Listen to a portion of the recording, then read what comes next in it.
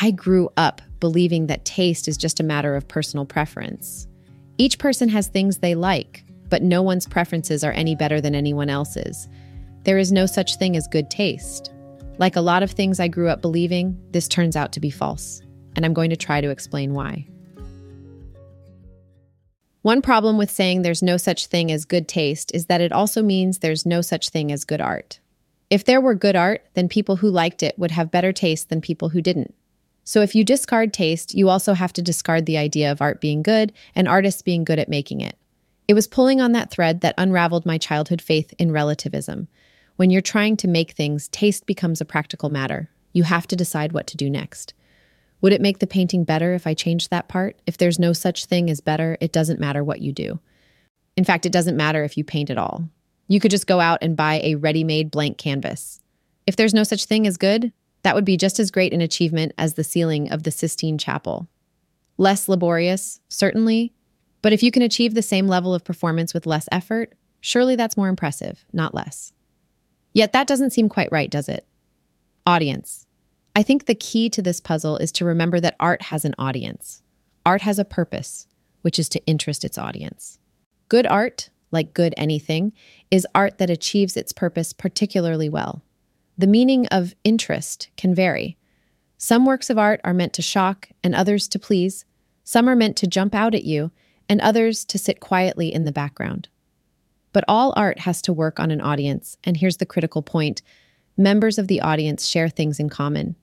For example, nearly all humans find human faces engaging.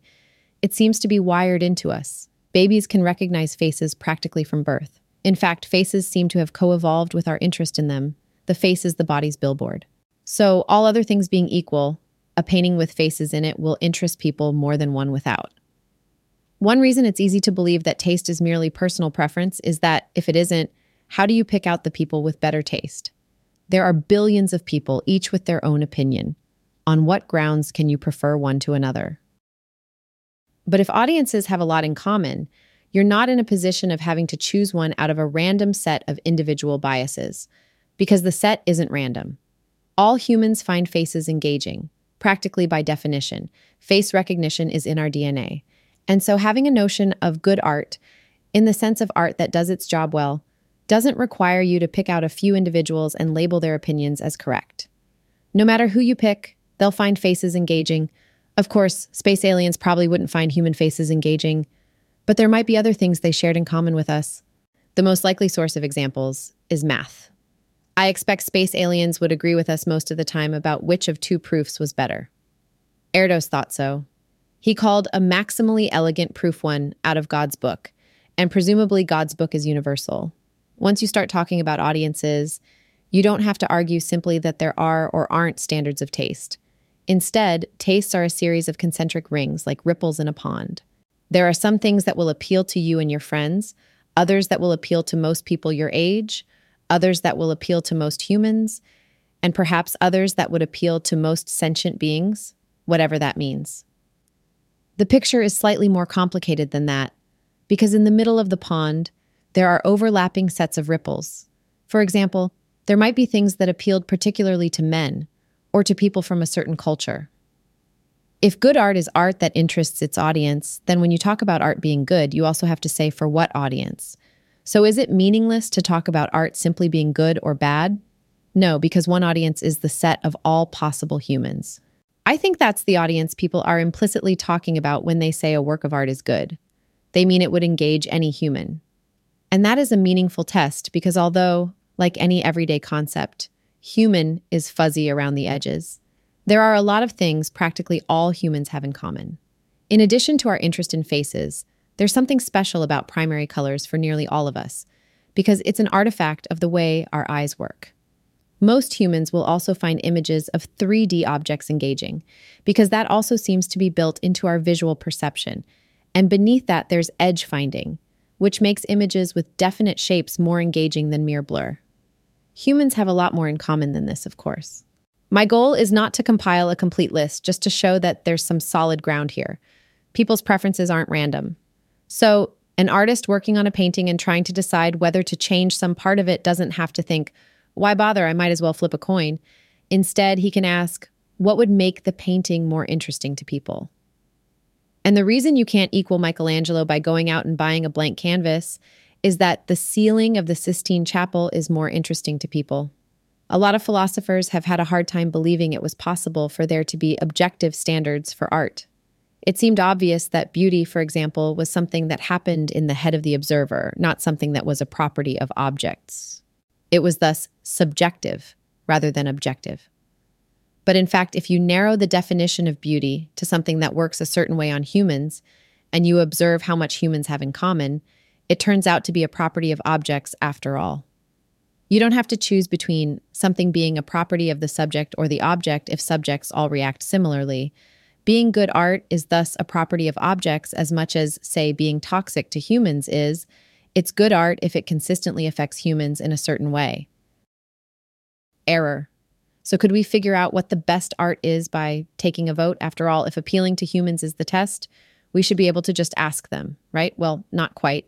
For products of nature that might work, I'd be willing to eat the apple the world's population had voted most delicious, and I'd probably be willing to visit the beach they voted most beautiful. But having to look at the painting they voted the best would be a crapshoot. Man-made stuff is different. For one thing, artists, unlike apple trees, often deliberately try to trick us. Some tricks are quite subtle. For example, any work of art sets expectations by its level of finish. You don't expect photographic accuracy in something that looks like a quick sketch.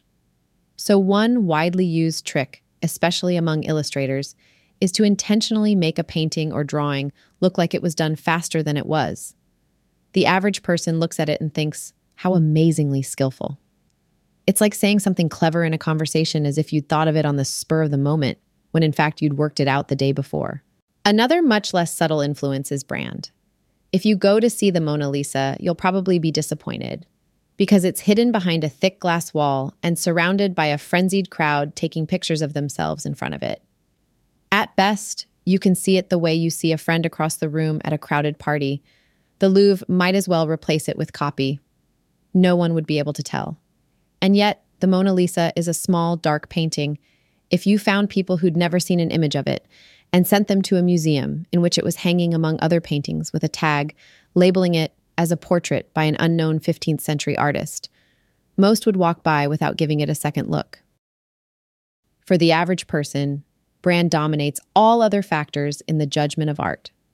Seeing a painting they recognize from reproductions is so overwhelming that their response to it as a painting is drowned out. And then, of course, there are the tricks people play on themselves. Most adults looking at art worry that if they don't like what they're supposed to, they'll be thought uncultured. This doesn't just affect what they claim to like. They actually make themselves like things they're supposed to. That's why you can't just take a vote.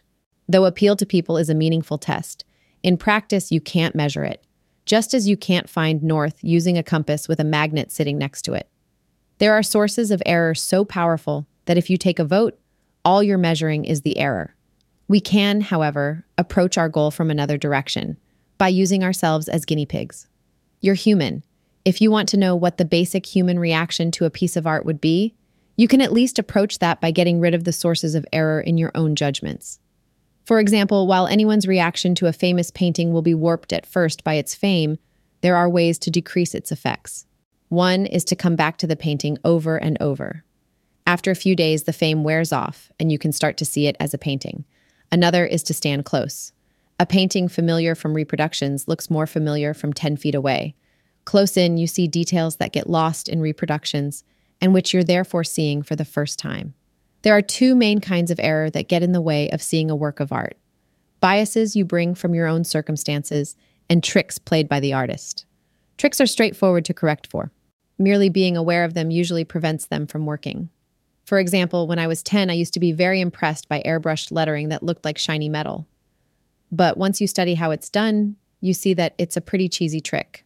One of the sort that relies on pushing a few visual buttons really hard to temporarily overwhelm the viewer. It's like trying to convince someone by shouting at them. The way not to be vulnerable to tricks is to explicitly seek out and catalog them. When you notice a whiff of dishonesty coming from some kind of art, stop and figure out what's going on.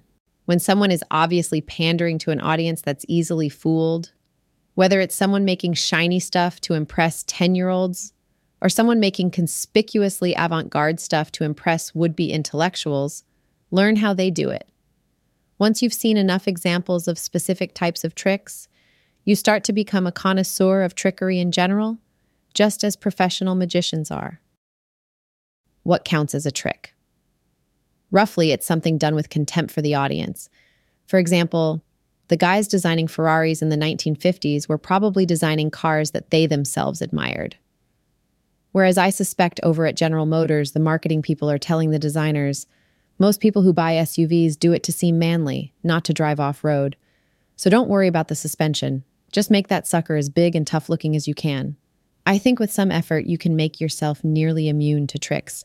It's harder to escape the influence of your own circumstances, but you can at least move in that direction. The way to do it is to travel widely in both time and space. If you go and see all the different kinds of things people like in other cultures and learn about all the different things people have liked in the past, you'll probably find it changes what you like. I doubt you could ever make yourself into a completely universal person, if only because you can only travel in one direction in time. But if you find a work of art that would appeal equally to your friends, to people in Nepal, and to the ancient Greeks, you're probably onto something. My main point here is not how to have good taste, but that there can even be such a thing. And I think I've shown that. There is such a thing as good art. It's art that interests its human audience, and since humans have a lot in common, what interests them is not random. Since there's such a thing as good art, there's also such a thing as good taste, which is the ability to recognize it. If we were talking about the taste of apples, I'd agree that taste is just personal preference. Some people like certain kinds of apples and others like other kinds, but how can you say that one is right and the other wrong? The thing is, art isn't apples. Art is man-made. It comes with a lot of cultural baggage. And in addition, the people who make it often try to trick us. Most people's judgment of art is dominated by these extraneous factors. They're like someone trying to judge the taste of apples in a dish made of equal parts apples and jalapeno peppers. All they're tasting is the peppers. So it turns out you can pick out some people and say that they have better taste than others. They're the ones who actually taste art like apples. Or to put it more prosaically, they're the people who A, are hard to trick, and B, don't just like whatever they grew up with. If you could find people who'd eliminated all such influences on their judgment, you'd probably still see variation in what they liked. But because humans have so much in common, you'd also find they agreed on a lot. They'd nearly all prefer the ceiling of the Sistine Chapel to a blank canvas. Making it. I wrote this essay because I was tired of hearing taste is subjective and wanted to kill it once and for all. Anyone who makes things knows intuitively that's not true. When you're trying to make art, the temptation to be lazy is as great as in any other kind of work. Of course, it matters to do a good job. And yet, you can see how great a hold taste is subjective has even in the art world by how nervous it makes people to talk about art being good or bad. Those whose jobs require them to judge art, like curators, mostly resort to euphemisms like significant or important or, getting dangerously close, realized.